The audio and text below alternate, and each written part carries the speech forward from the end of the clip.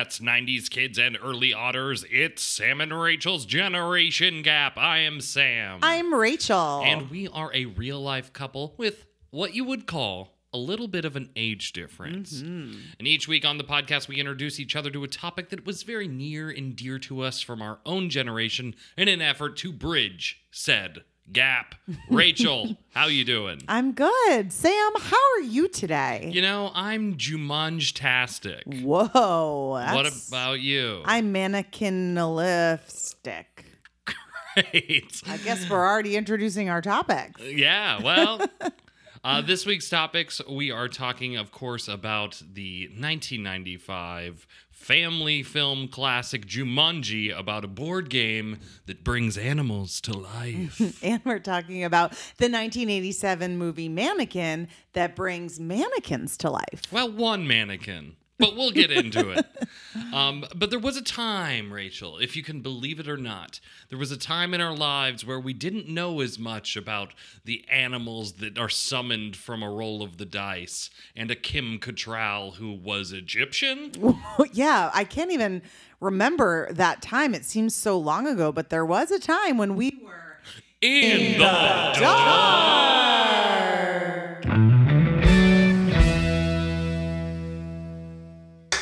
Rachel? Oh, dang, I can't see a darn thing in here. Oh my God, it must be time for In the Dark! That's right, it's time for In the Dark, the segment of the show where Sam and Rachel quiz each other just to find out how much we know about this week's topics. Wow, that was good, Sam. How much do you know about the movie Mannequin? Well, I know very much about the movie Mannequin. It stars Robin Williams. It's a movie where he is a robot for a family.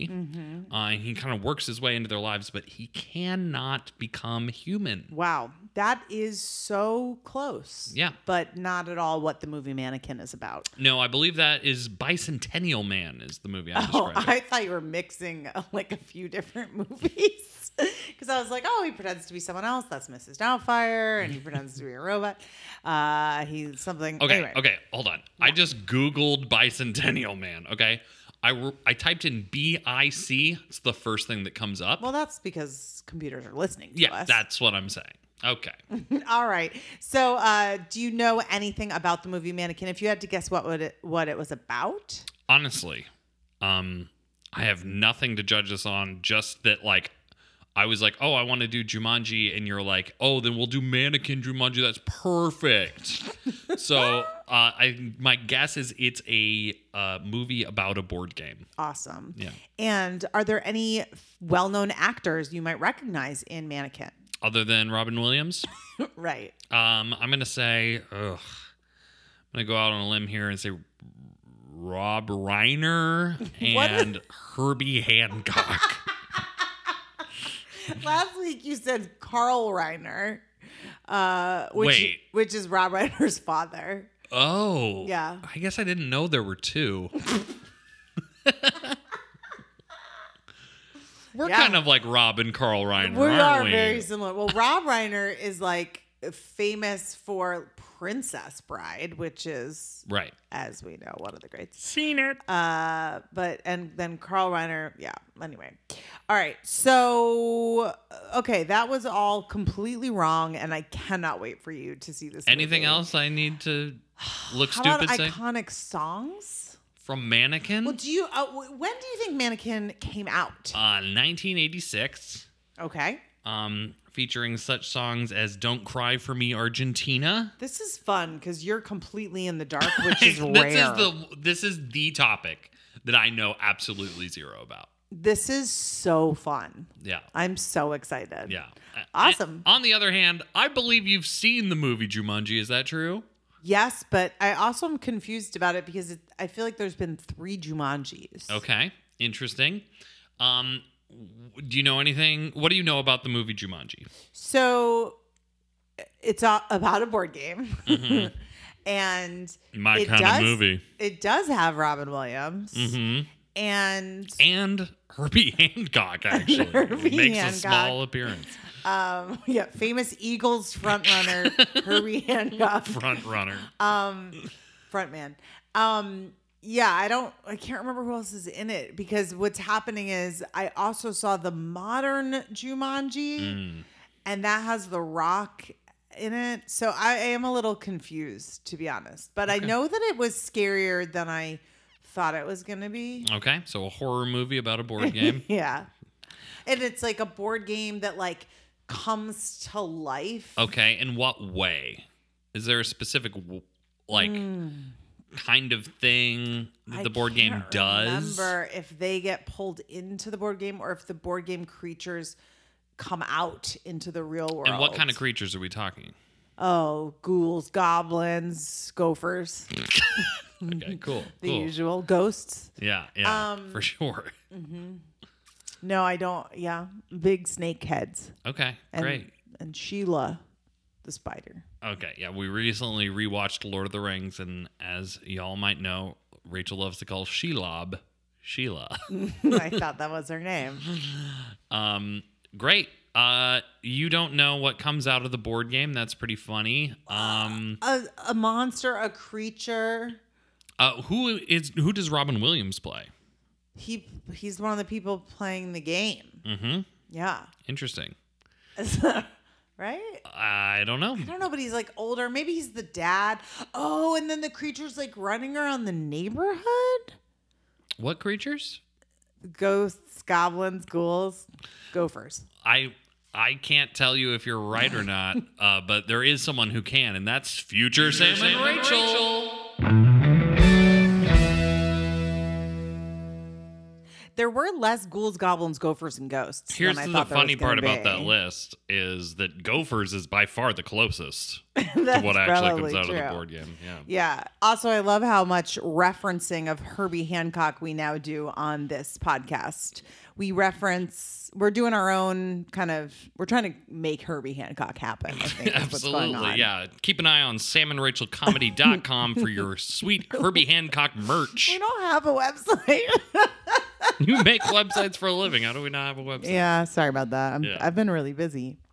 All right. Well, we've been watching movie after movie. This is such a fun one because, as Gen Gappers know, almost every weekend in the dark, Sam knows something about my topic. And this is the first time I know something about yours, and you were completely in the dark about the movie Mannequin. I kept waiting when I was watching the movie Mannequin to be like, oh, this is from Mannequin. Right. Never happened. Never had seen it. It was really a true first. I introduced you to it, which is really fun for me. Yeah. And I think, listening to it in the dark, I was right about some things.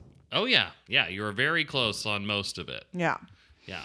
All right. Which do you want to start with this week? It seemed like the momentum was with Mannequin. And is it always? My friends, Mannequin is a romantic comedy from the 80s starring Andrew McCarthy and Kim Cattrall. And the story's about Jonathan, an unhappy and unsuccessful artist who finds both happiness and success when one of his mannequins comes alive and they fall in love. Isn't that nice? It is nice. And, you might think, that sounds like a weird plot to a movie. And I think you'd be correct. Yeah. It is a weird movie, but I loved it. I did love that movie. Yeah, I think our main takeaway from this watch for you and rewatch for me is that it's a pretty good movie. Yeah. I'm not going to lie. We're going to get to Jumanji, but I think going in, I was like, my thoughts were, Mannequin is going to be unwatchable and really bad, and Jumanji's probably going to be pretty good. Yep. And I actually think it was the opposite. Absolutely. Mannequin was way better than we expected, and Jumanji was fine. Yeah. Yeah. Yeah. Well, here's a little more about the plot.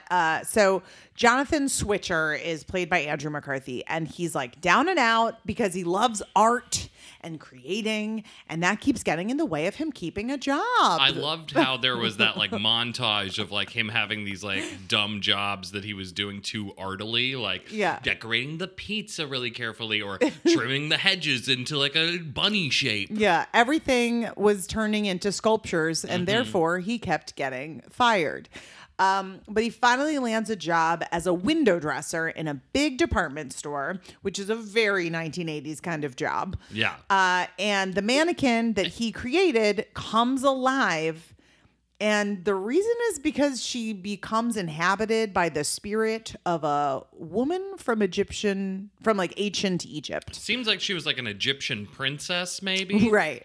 And she like wished for another life. And so thousands and thousands of years later, she becomes a mannequin. But she did live throughout that time. She'd like come to life as different artists' muse. Yeah, she kind of comments throughout the movie. It seems like she's basically been time traveling and like having all of these adventures in other people's bodies and loving it, and very happy that she had left her life in ancient Egypt where she was just going to like marry and just be a woman, and that sucks. Now you'd think that like what we're describing sounds like such an interesting premise, but the movie is not about her time travel. It's not about her different lives. It's mainly just about her life as a mannequin. I will say, I think this movie is mainly about clothes and dancing. It's fun. It's fun. Another thing in the magic of this world is that no one else can see her alive. So everyone thinks that Andrew McCarthy's just like in love with a mannequin. And so obviously most people like think he's crazy or judge him because he's like in love with a mannequin, except for his stereotypical 80s sassy gay colleague named Hollywood, who wears wacky sunglasses indoors all the time. He seems more accepting. He's like, you know what? You do you. Love is love. I love that. I love how there's like this kind of like cultural mapping of like, you know, Hollywood, like, I'm not going to judge you, you know? And actually like this movie has a ton of like acceptance of, you know, people being eccentric, right? Like that is like really the message that this movie has.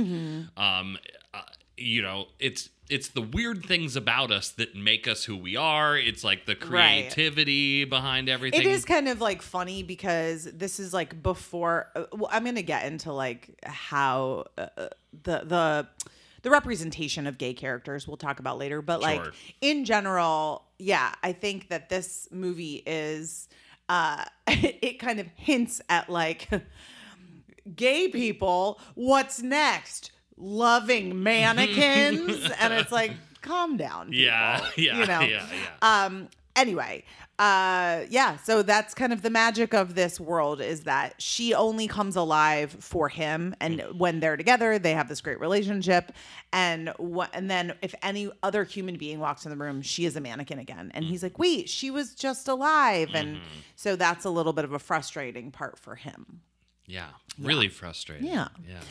All right. Well, I'll get into just some like quick facts and history about the movie Mannequin. So this movie came out in 1987. Ooh, I was so close. Yeah. What did you say? 85? 86. Yeah. I feel like, to me, this is just like peak movie time for my generation. In fact, I was going to get into this later, but like other successful movies from 1987 include Dirty Dancing, 3 Men and a Baby, The Secret of My Success, which is Michael J. Fox, Moonstruck, and like other movies that came out that year that maybe weren't as successful, but like I think are iconic for the time, is like Adventures in Babysitting. Oh, that's a huge film in my family. Yeah. Can't Buy Me Love, The Lost Boys, and Princess Bride. What? So like it was a really big year for movies that maybe didn't have commercial success but then gained a cult following. I feel that way about Lost Boys, Princess Bride, and this movie probably. Well, actually,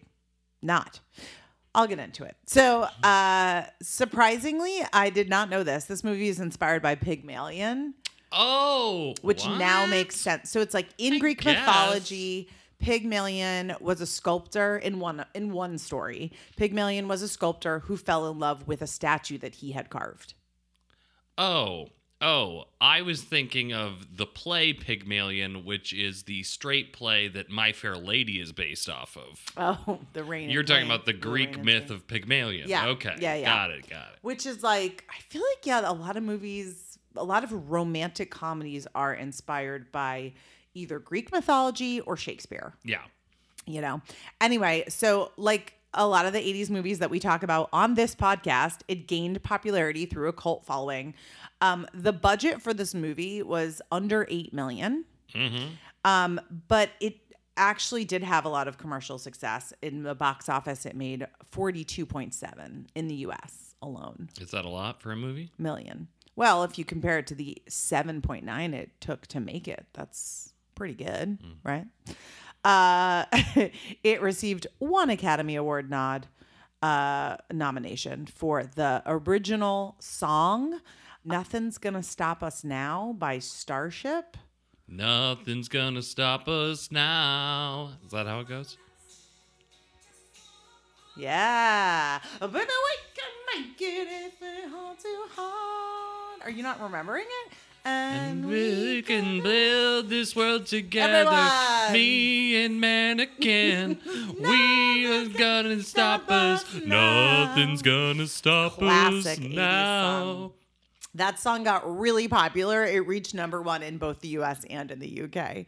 That is so surprising to me. Now, when I was watching it, I obviously recognized that song, but I didn't know it came from Mannequin. That's It's wild. kind of unclear. It doesn't seem like it was made specifically for the movie, which makes me confused about how nominations for movies work musically. Like, I don't know. But if you are surprised by that, I want you to guess another huge hit at this time that this song was competing with. It would be the Journey song, Don't Stop Believin'. Close. Rick Astley's Never Gonna Give You Up. Now, you'd think I just rickrolled you, but this is the actual answer. Now, I have a real question here from your millennial husband, okay? And I need you to be honest with me. Yeah, always. Did you ever listen to that Rick Astley song before Rick rolling? I don't think I put it on for pleasure, but I certainly knew the song. And the Rickrolling started, I remember it started when I was living in Boston in the early 2000s was when that started. But this song had already been around for many, many years. Well, I know that. Yeah. I just didn't know that I definitely people didn't have a actually Rick listened Astley to album.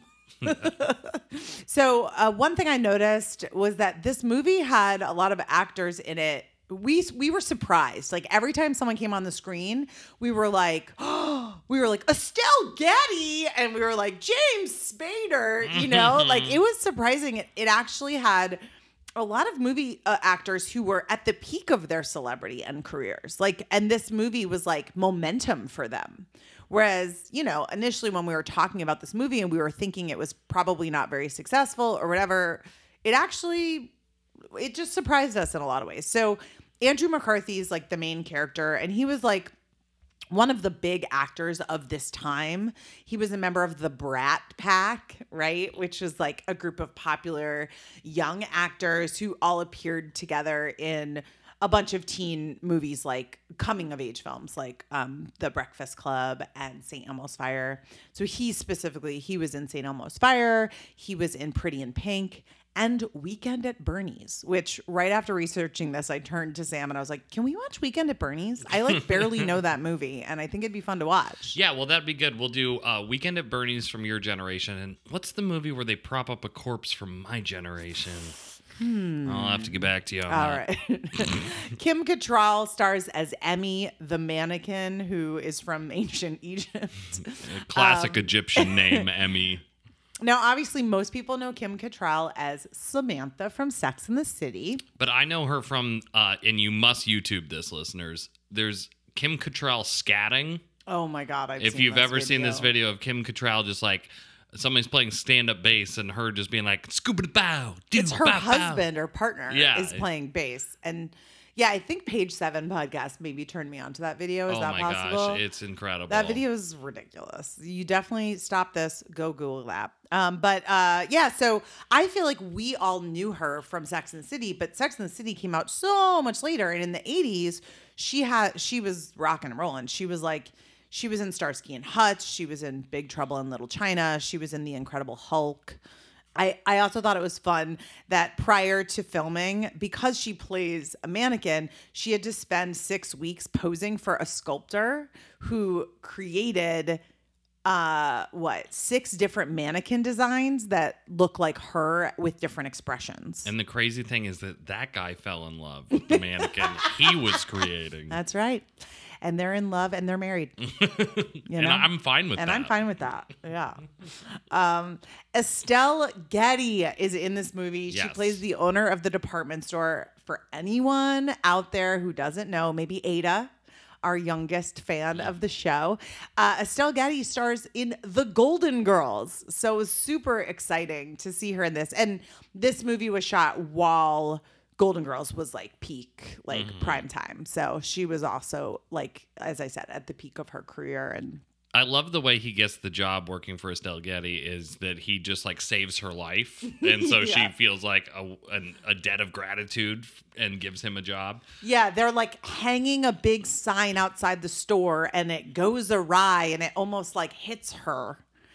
It's so like all the department store. It's very on this podcast. We talk a lot about how like malls were big in the 80s.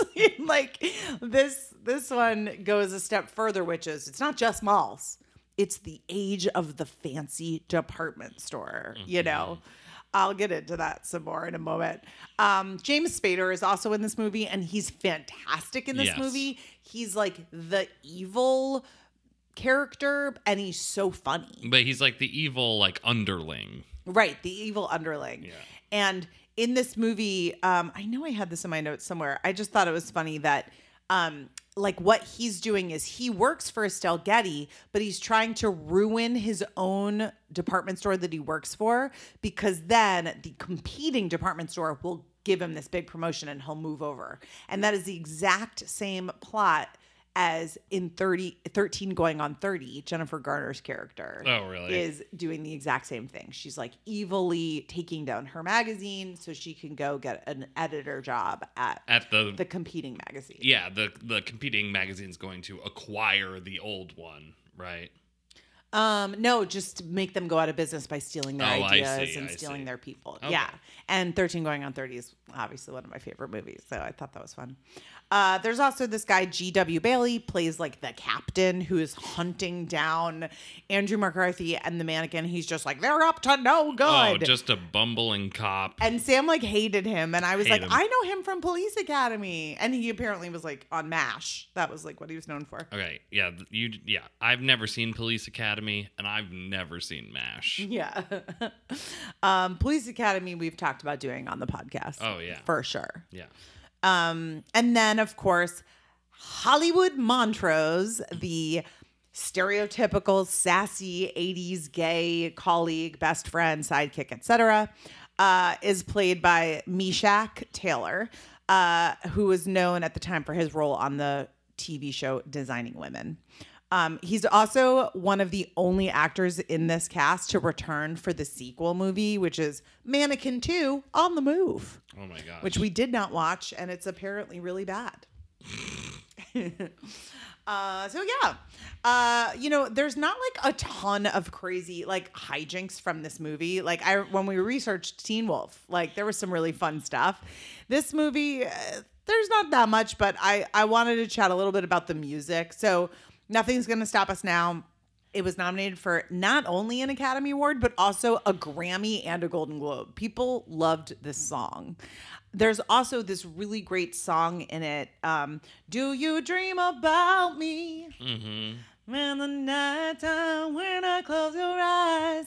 And they play that during this really fun montage in the movie when they try on all the outfits in the store and they play all these different characters. And it kind of goes into like the movie trope of like, look at all the fun you can have after hours in a department store. Like dreams can come true. You can go on a bike or like fly. What is she like? Fly on a glider inside of a mall and like acts out rock music videos and like all this fun stuff. When I was just like trying to remind myself of key moments of the movie, I was like YouTubing some stuff about Mannequin, and most of the videos were like best dance scene in a movie, best movie montage. Like it was just in compilations filled with those. So That's yeah, funny. I think those are the moments people remember from that movie for sure.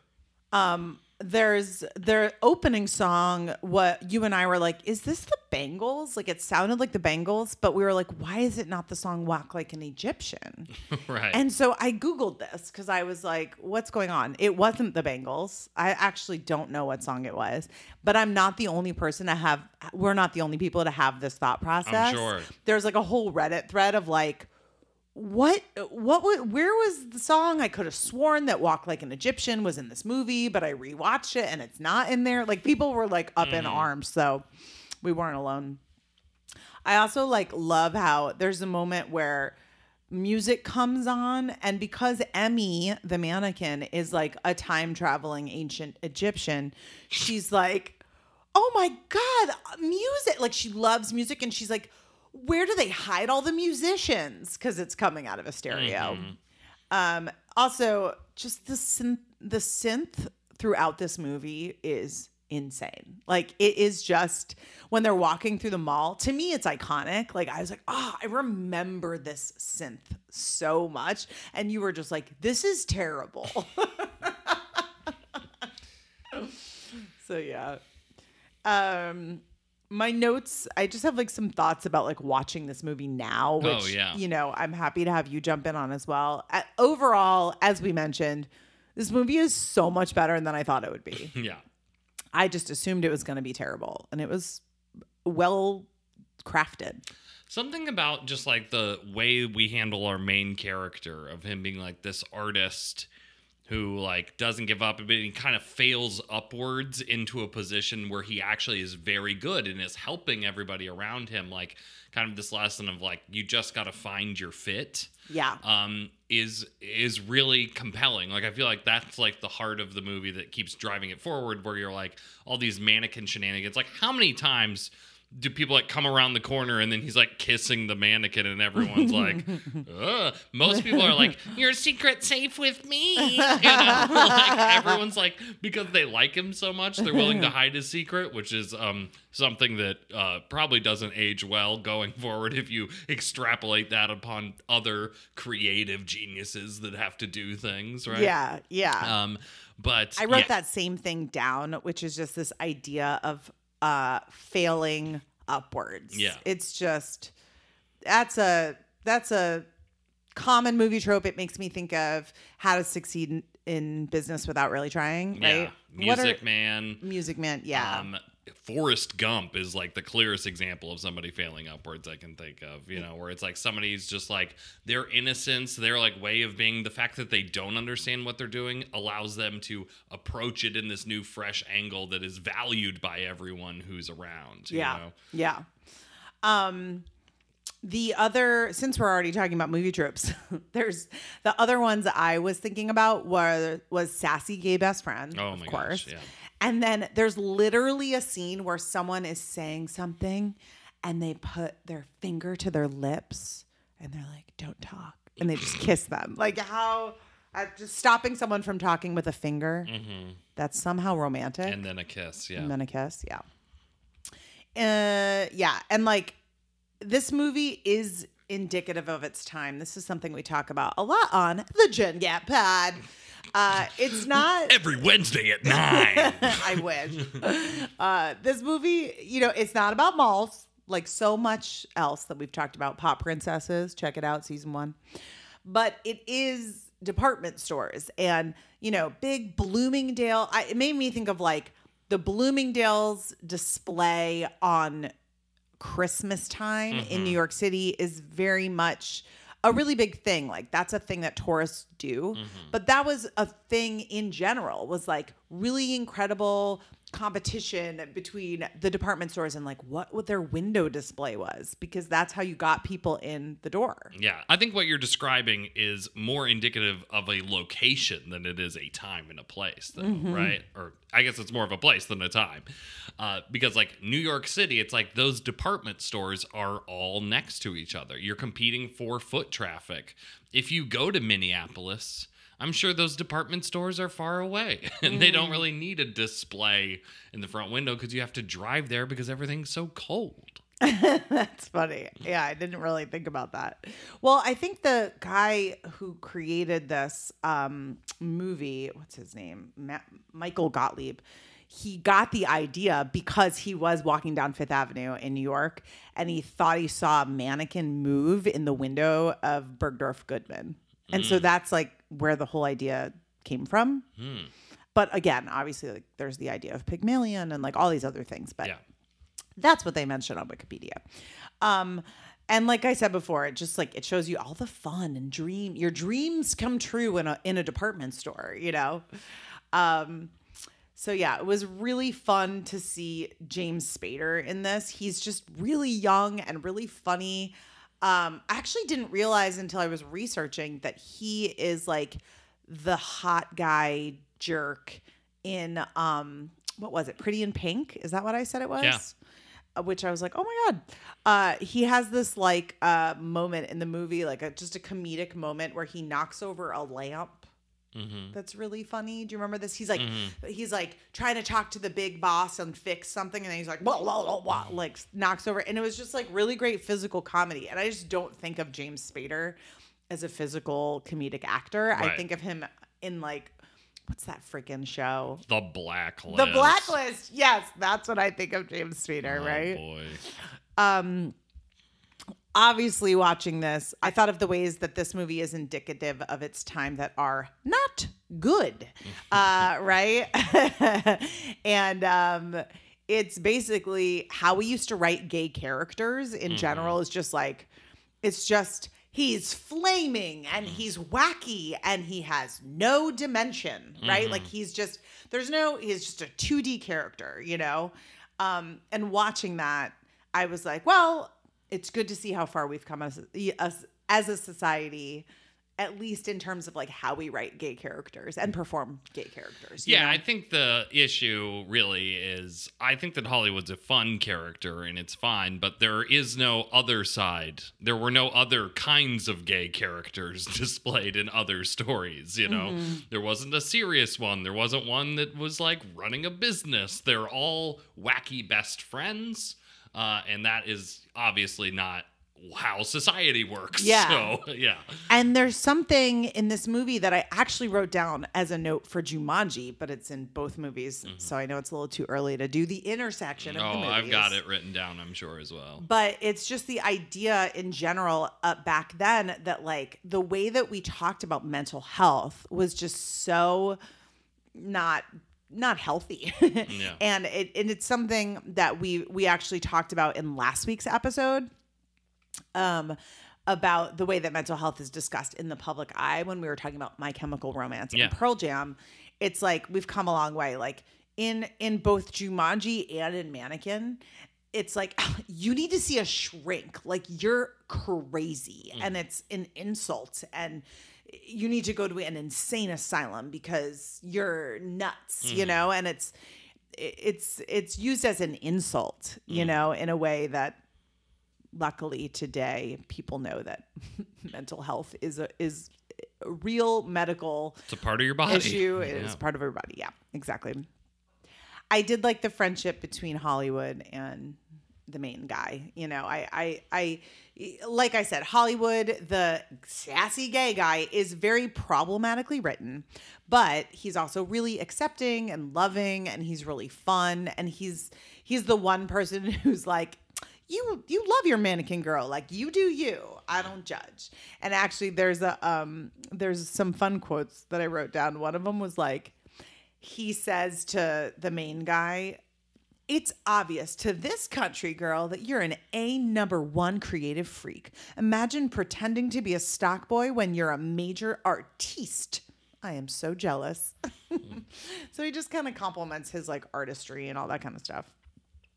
Overall, the ending of this movie is also super fun. There's a huge chase scene where they're trying to like basically kill the mannequin. They're like, this mannequin, the bad guys are trying to find, but they don't know which one it is. So they're just taking they steal all the mannequins from the department store and put them through this like shredder machine that just chops them into little bits. And he's running, trying to save it. But the bad guys, including his ex-girlfriend who's like, why does he love a mannequin and not me?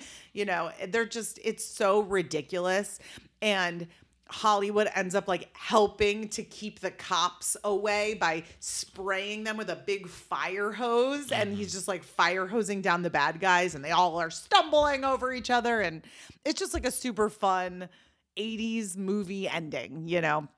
The magic of the ending's a little abrupt. Like suddenly it's okay that she's seen by other people, and now she found true love. Like that was like the end of the thing. Like, was that part of the spell? I think so. It was like, once you find true love, like there you'll stay or whatever. Yeah. So it was about her like, is this the person I'm going to stop traveling time for? You know? You know, we were talking about how like this movie's better than you would think it is, and I think that one of the reasons is it doesn't get stopped up in how the magic works. Like you and I are like, wait, hold on, she's from Egypt, you know.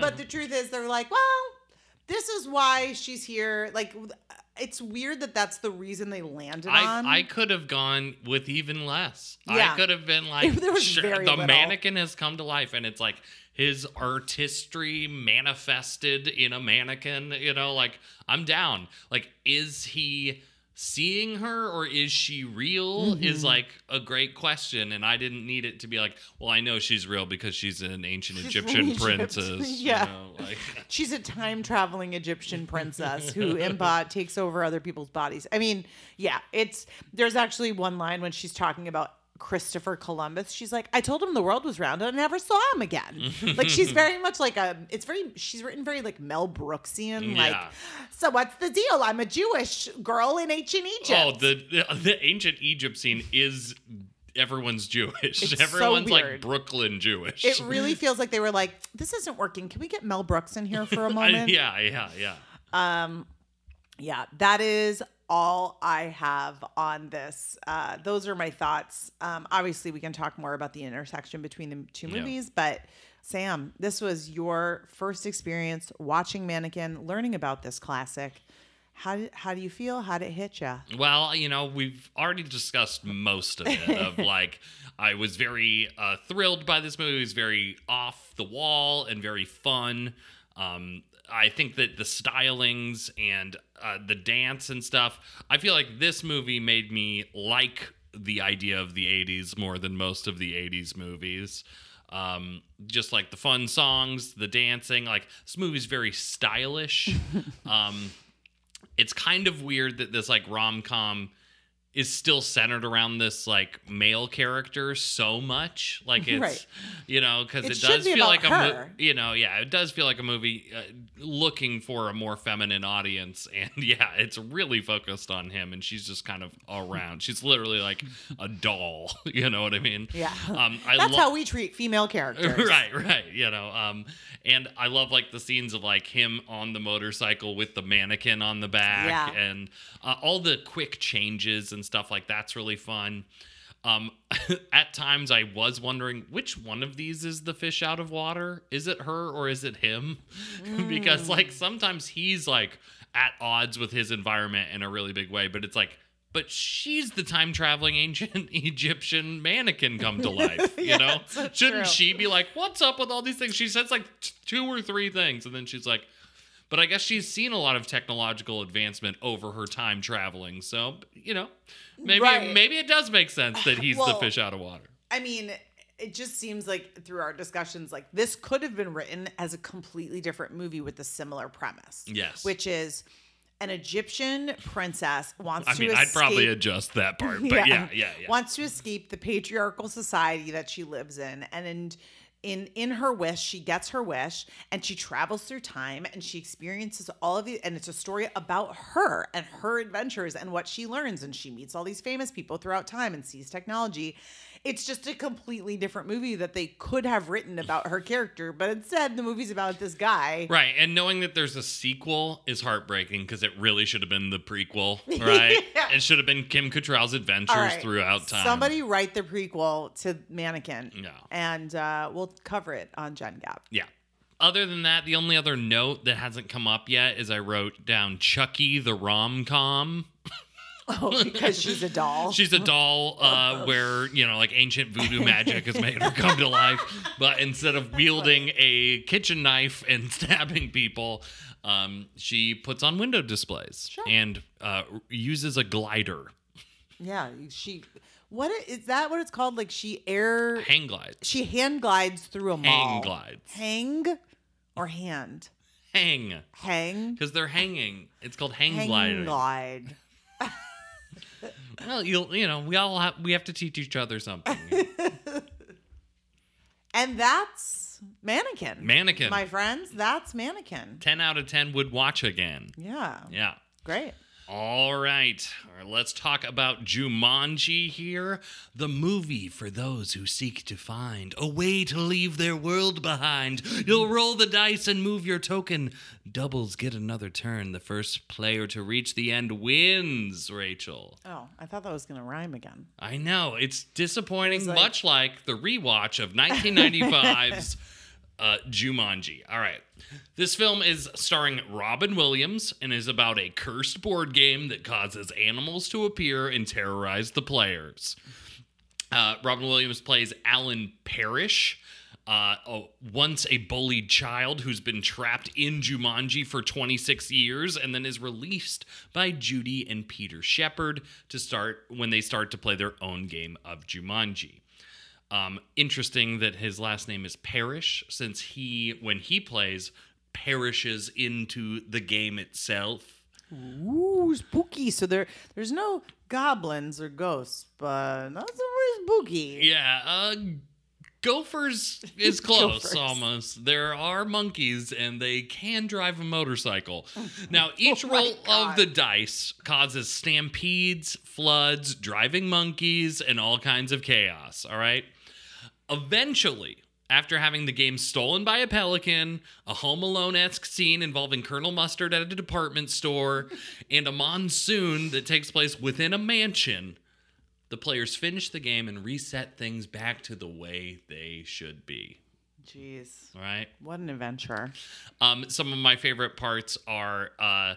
this is weird to say it's my favorite part, but like Judy and Peter, the two main kids in the 1995 timeline that's going on here, their parents were killed in a skiing accident. But when we see at the very end of the movie, when they've reset things, Robin Williams meets the kids' parents who haven't gone on their fateful, lethal Canadian ski accident yet.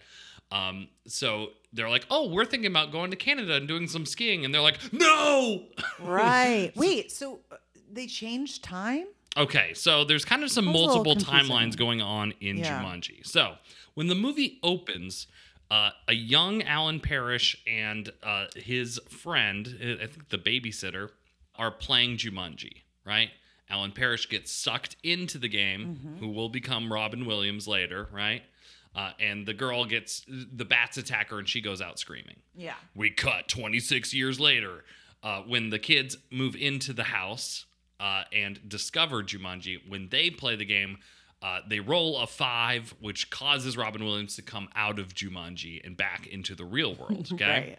But as we discussed, when they finish the game of Jumanji, they reset everything back to the way things should be. So Robin Williams goes back to when he was a kid and he wasn't sucked into Jumanji and the town didn't fall apart. He goes and he hugs his dad and he goes, oh, I'm so glad you're back. And he goes, it's only been 5 minutes. And he goes, it feels like so much longer for me because he resets. So then you have to imagine in that timeline where everything is fixed, he grows up and then he hires the kids that helped him get out.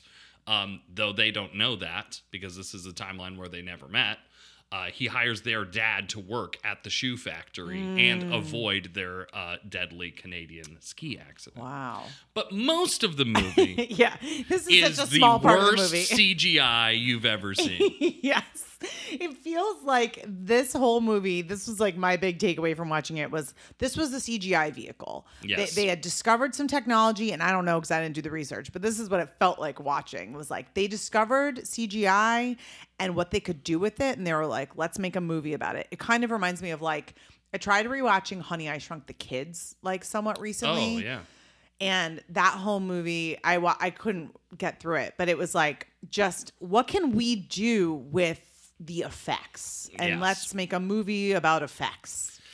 Yeah, I wish that that's what they thought. It feels like the effects were here to make the impossible happen. Yeah, and it wasn't all terrible, but like the monkeys specifically. I think the monkeys are pretty unwatchable. The stampede is pretty bad. Anytime you have a lot of animals moving, I think like the practical effects of like a lot of the weather stuff. I remember the monsoon looks really good. Just like the general chaos of like the town going to crap is really good. But yeah, most of the animals, which are the kind of like creature in this creature feature, are a little disappointing. And we're not saying that from like here in 2023, these effects really don't hold up, though they don't. I remember feeling that way as a child. Like, oh, really? That the monkeys were not right. You know, that the stampede looked bad. On the other side of it, we've talked about, what was it, Lord of the Rings? Where that movie had really outdated, like we watched it 22 years later or more, and it actually seemed like a lot of it just seems to hold up, the fantasy elements. I'm like, this actually looks pretty good. Oh, yeah. Well, yeah, that movie, I mean, I'm sure Jumanji and the Lord of the Rings trilogy had very different budgets. But also there was just such an effort made in, I think of the movie that does special effects so well is Jurassic Park. Right. You want to talk about bringing the impossible 90s to life. Yeah. It is 4 years before this movie. Yeah. And there's very limited CGI in Jurassic Park. So much of it's puppets, animatronics. Right. There are no puppets or animatronics really in this film. It's so funny how like you'd think CGI, since it's computer generated, would be the thing that like withholds the test of time or stands through the test of time. But it's actually puppetry that wins. Oh, yeah. Yeah, because there's no, like, new patch for puppets. Like, yeah, you could make them look better, but, like, I don't know. Yeah. It doesn't rely on pixels. Yeah. But I think the big thing to take away here, what is Jumanji? Jumanji is a movie with Robin Williams, okay? Culturally, this movie was actually only made because they got Robin Williams to be in it. Oh, really? Yeah. What year was it again? 1995. Okay. Now, initially, Robin Williams did not want to take part in it, but they made several rewrites to the script until he said yes. Okay? And just to put it in frame of reference here, a Robin Williams movie in the early to mid-90s was a surefire way to ensure a film's success, okay? Although he did many like movies that were intended for like adult audiences, like The Birdcage, Good Will Hunting, Patch Adams. There's a lot here. I'm just going to list a lineup of family movies starring Robin Williams from the 90s. Okay. Wait, can I try to name some? Oh yeah, go for it. Mrs. Doubtfire. Yes. Aladdin. Yes. I'm done. Okay. Hook.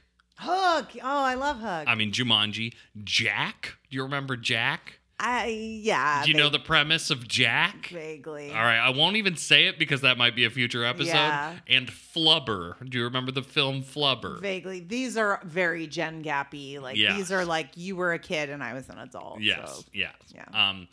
So you can see just how having this actor in your film would elevate your movie, right?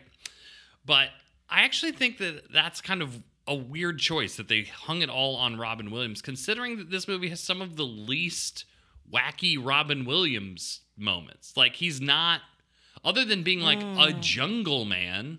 Yeah, he's not silly because it's actually kind of a scary movie. It's not like funny. Yeah, I'm about to get to that. But just to touch on this, this is why I think Robin Williams is such a strange choice for this. Joe Johnson, the director, said he had reservations over casting Robin Williams because of the actor's reputation for improvisation. Oh, yeah, we've heard about that. Fearing that he wouldn't adhere to the script, okay? But what I'm reading here is, however, Williams understood that it was a, quote, a tightly structured story and generally filmed the scenes as outlined, though he was allowed to improvise in his scenes with Bonnie Hunt. That's really funny too because it's like maybe the script could have used a little more improvisation. It's not that or good. you're like, oh, I don't know if we need Robin Williams. He might like add too much Robin Williams to it. I'm like, well, then who do you want in the film? Right. It seems like you want his name, but you don't actually want what he brings to the table. Right. Yeah, exactly. That is who he is. Right. Like when I think of the Robin Williams performances, honestly, I'm thinking of Mrs. Doubtfire. I'm thinking of Aladdin.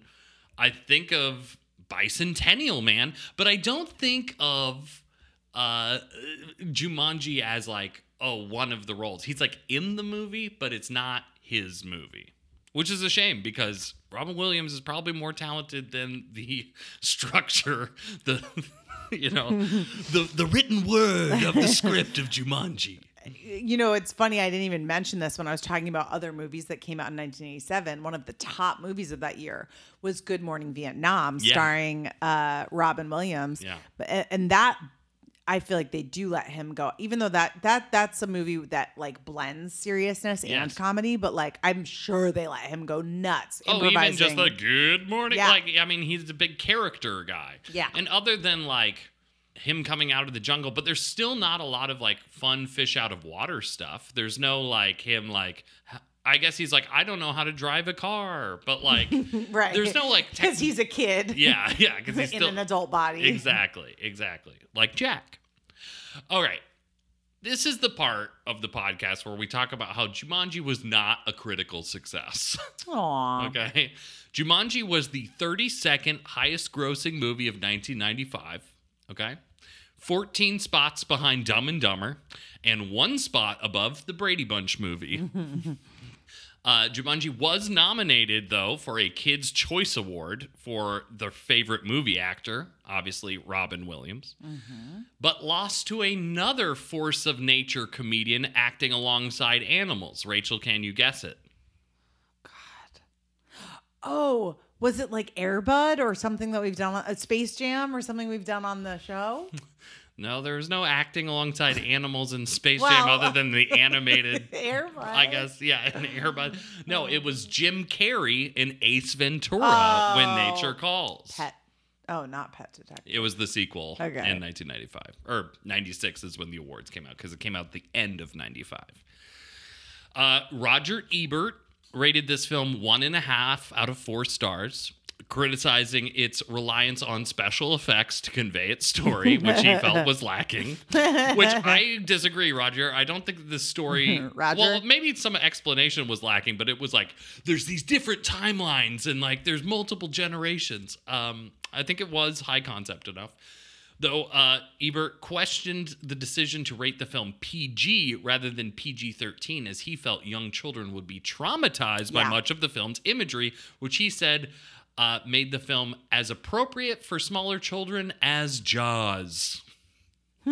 Well, I don't know if I would go that far, but I did write down in my notes, who is this movie for? Because when we were watching it, I was saying, this is pretty scary, especially for kids. But I think one thing that I've learned from our podcast, as well as listening to other nostalgia podcasts, is that bar of what is appropriate for children has really changed over the years. Yes. And like when we were kids, like Goonies was made for kids, and there's like swears, and they put Chunk's hand in a blender, and that it was like scary, and it was for kids, you know, and these days like that just wouldn't fly. So I don't know. Yeah.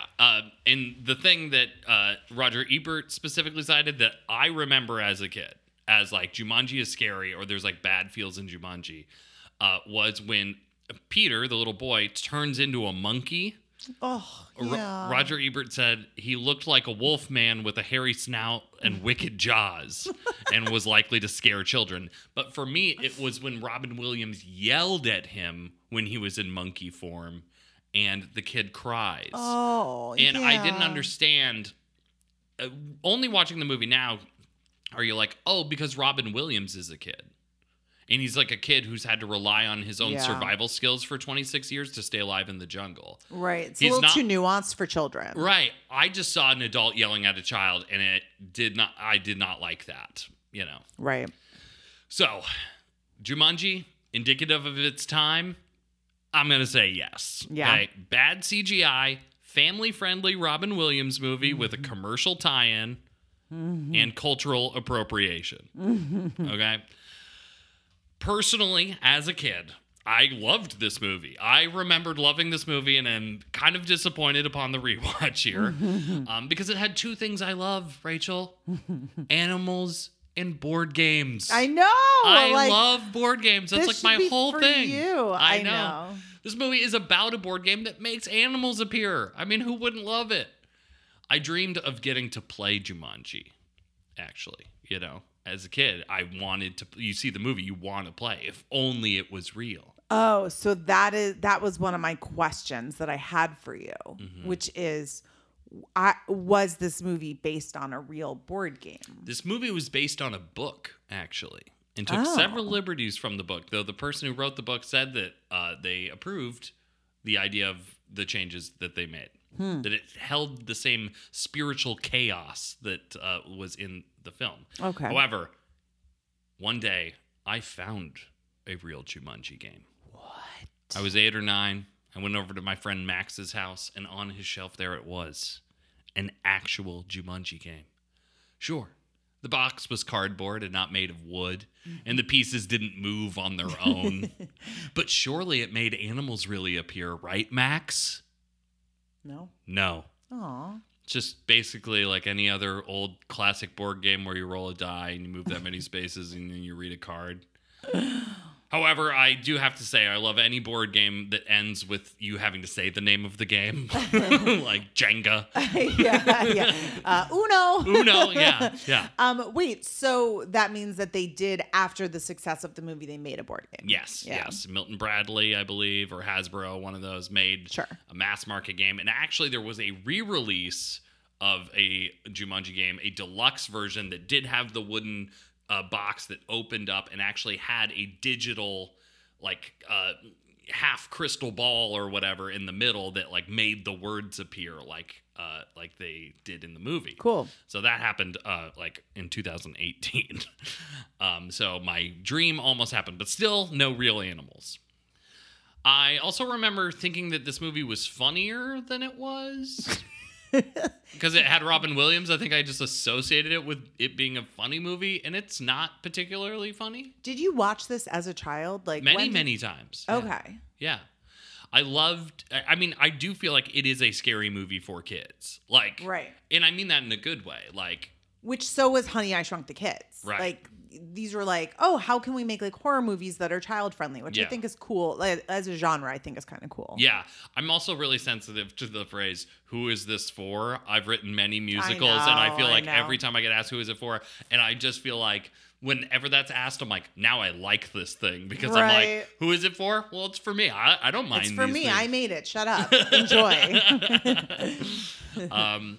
Yeah, and I'd say I remember the CGI looking bad even for then. Now, obviously, there has been a lot of material to come out of Jumanji, which is crazy because, again, it is the 32nd highest grossing movie of 1995, and yet has a reboot, a sequel to that reboot, and a spin-off called Zathura, which is essentially the same movie but in space. That's what happens. And even though this movie is flawed, monkey face boy being yelled at by Robin Williams and all, when I watch it, it still makes me feel like a kid. Aww. But we like to do this, Rachel. How good is this movie versus is it just nostalgia that's bringing you to this movie? I'm going to say this one's 85% nostalgia. Yeah, of course. Rachel, what did you think of Jumanji? Yeah, I thought it was going to be better than it was. Similar to Mannequin, I thought Mannequin was going to be worse, and then it was better. I thought it was fine. I was surprised that Kirsten Dunst was in it. She plays one of the lead little kids. Yeah. And I was like, whoa, she's so young. A, I didn't realize this was so long ago. B, I didn't realize how long Kirsten Dunst had been acting. Right. It's 5 years before Bring It On. Whoa. It's but 6 years before Spider-Man. 10. Yeah. Whoa. Well, I guess she was obviously an older kid playing a younger kid. She was, how old was she when this was? That's a good question. I don't have that on here, but I do have that the little boy, her little brother, was only Mm. 3 months younger than her or something. Yeah, like he that. just looked little. Yeah. My main thoughts, I mean, you covered a lot of what I thought. I wrote down a couple like tropes that I witnessed. Mm-hmm. So like we talk about so many 80s and 90s like movies on this podcast. So obviously in the beginning it's like kids are getting bullied. That's always the protag, right? Yeah. The protagonist. And so in the beginning of this movie, when he's a little boy, when Robin Williams is a little kid, he's getting bullied. So you know he's going to be the protagonist. Mm-hmm. But then I wrote down, whoa, this is the first movie of this time period that I saw where the protagonist child has two rich parents. I was like, that's new. Yeah. And then I wrote, and cut to the 90s. Cut to the 90s. Everyone's dead. I spoke too soon because there's two different storylines. It's like Robin Williams is a kid. He gets sucked into the game.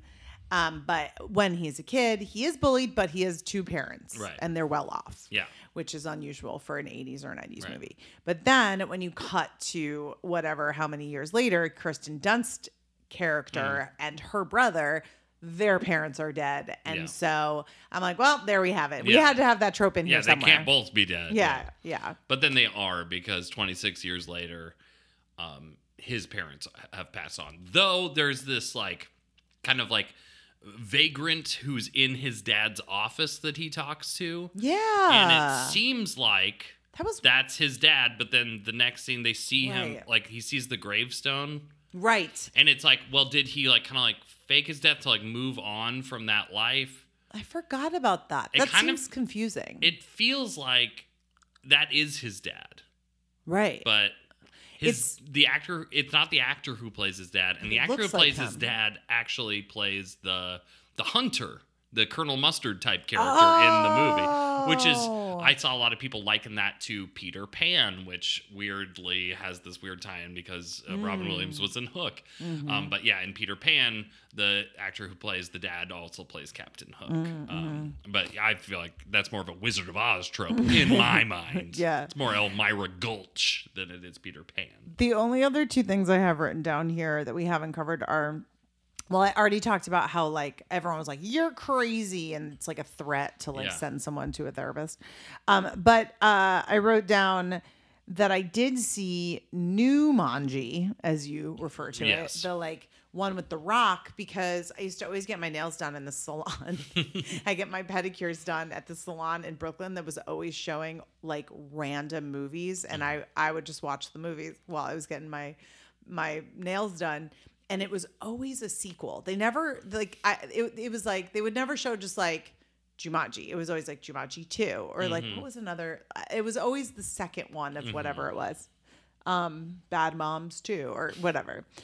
So I did see that and I thought it was so disturbing because it was like in that version of the movie they get sucked into the game versus the game coming into the real life. So it was like the opposite. But the other thing that I wrote down that I had to mention was there's this moment in the movie. So as we all know, Sam is a huge fan of board games. Yes. In fact, he has another podcast called, what's your podcast called? Such a supportive partner. It's called Woodland War Machine. Woodland War Machine. It's about a very specific board game. So if you don't know anything about the board game Root, you won't be interested in the podcast. Yeah. But like just to show how into board games Sam is, like he has another podcast about a board game and his job is working with board games, right? And so it's just funny. We're watching this movie that is about a board game. And in it, the little girl, they're like, how do you play? And they're like, you just roll and you do what it says and you move that many spaces. And the little girl in the movie goes, well, there's not that much to the game. And Sam goes, yeah. Like out loud, you're watching and you went, yeah. Because Sam doesn't like boring rules for a game where it's like you just roll and go. That's the whole thing. This is terrible. Yeah. You don't make any choices in Jumanji. I think I kept getting frustrated both from a game design perspective of Jumanji, but also the like movie rules around Jumanji, because what they had to do was finish the game. Just roll the dang dice again. Like, well, it's scary. What they're like, oh, there's a lion. It's like, okay, but if you keep rolling, if everyone just keeps passing the dice and rolling, like we can there'll be a bunch of threats, but eventually we'll get past it. I feel like that is what happens at the end. The end is kind of exciting when it's like they're sucked into the floor and they're like, you have to keep rolling the dice. Yes. Roll it with your mouth. Like, Yeah, if you don't that's roll fun. the dice, like, we won't finish the game. So. Yeah, and like how he, the Colonel Mustard type character's got him right there. He's got his sights on him. He's pointing the gun, and he, to surrender, he opens his hands, and the dice fall, and then he says Jumanji, so that when the bullet is shot, it like disintegrates as it gets there. Like the end of the movie is exciting, and for he's sure. like, Uno. Rachel, do you have a favorite part or a most memorable part of the movie? I think that ending part the ending was pretty good. Yeah. Like that, like I just said, how they had to race to the finish to finish the game. And then I like how it unraveled time. Yeah. That was cool. I think so too. Scariest animal? Oh, God. I was really afraid. This is not an animal. It wasn't just animals. I was really afraid of the vines that were like grabbing their body and like pulling them down. That was so scary. Yeah. I thought you would go those big old mosquitoes. Oh, God. I do hate like rows of insects. Yeah. It really freaks me out. All right, that's all I got for Jumanji. Let's talk about a little bit of the intersection between these two. Mm-hmm. Here's what I got, Rachel. These movies both rely on clumsy appropriation of African curses and magic. Yeah, I think that's apt. I say that they have high concepts, which cause many of the characters to say things like, "It's real, you gotta believe me." Perfect. That's all I got for the intersection. That sounds good. And I have to ask you a question. Yeah. When I said, "Oh yeah, Jumanji," and you were like, "Perfect," I got Mannequin. Why? I don't know if I did say. Yeah, you do have this memory that I was like, I've got it.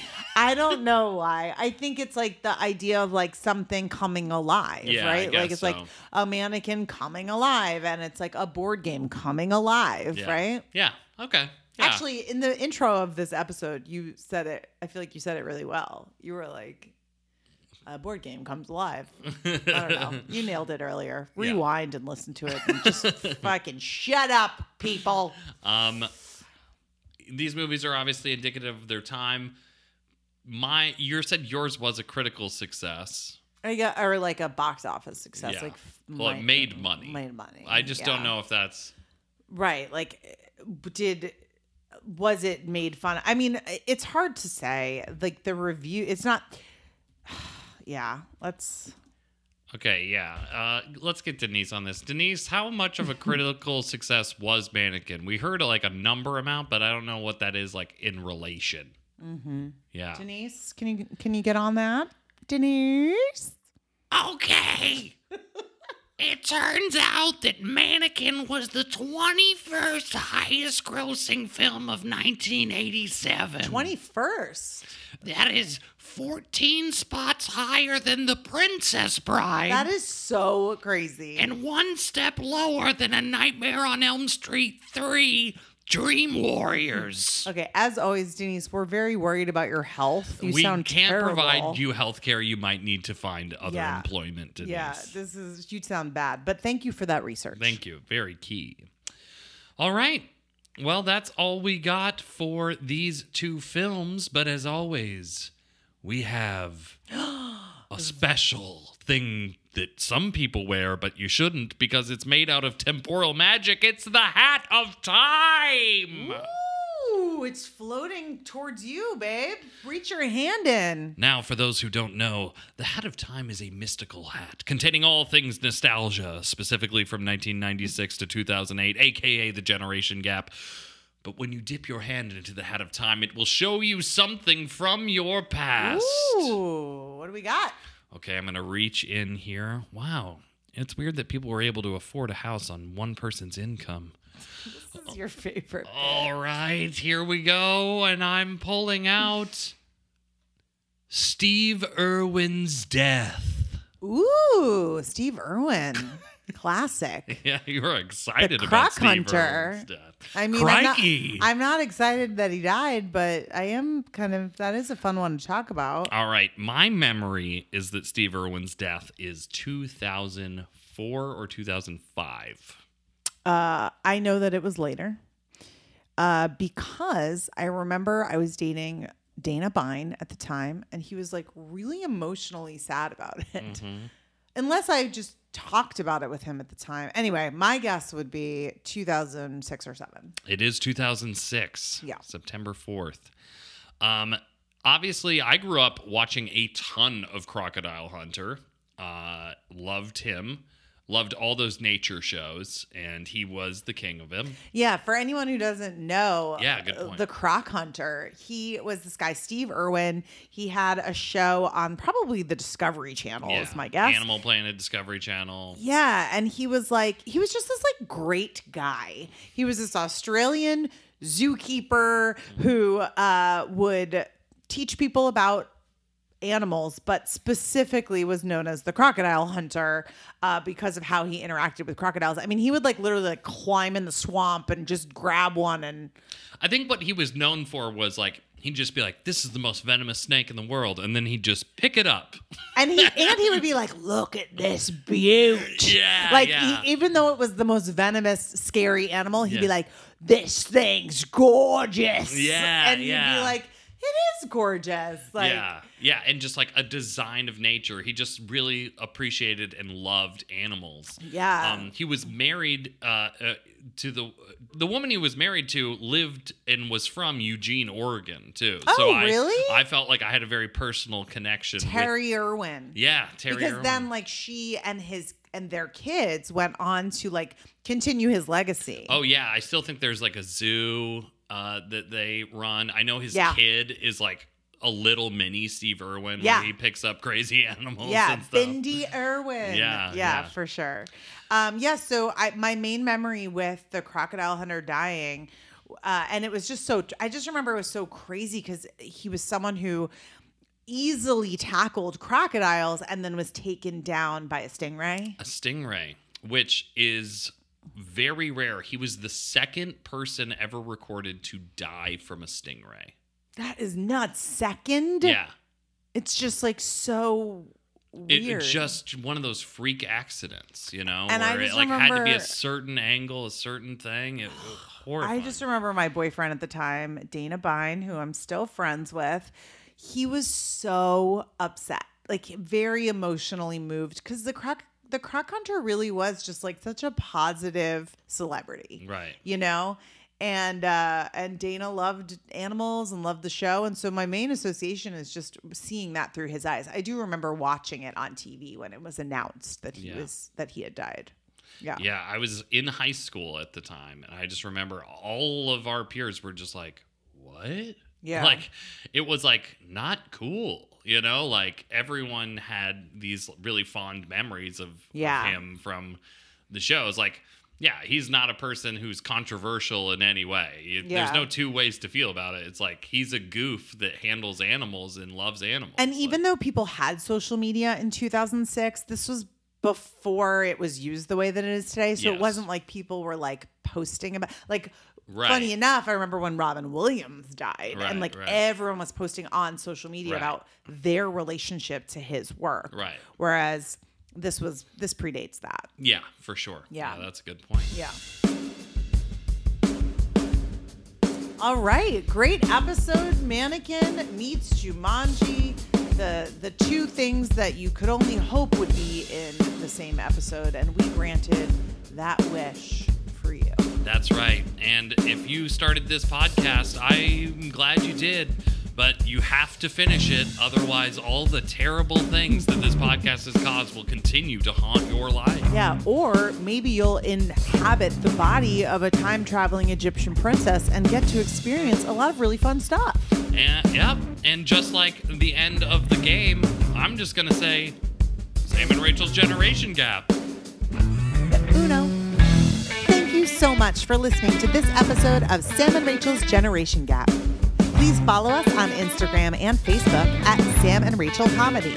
And if you like the show, please rate us highly on Apple Podcasts and Spotify. Sam and Rachel's Generation Gap is produced by Sam DeRose and Rachel Rosenthal with editing from Jack Barton. Our music is by Douglas Wydick and Sweet Tea Studios.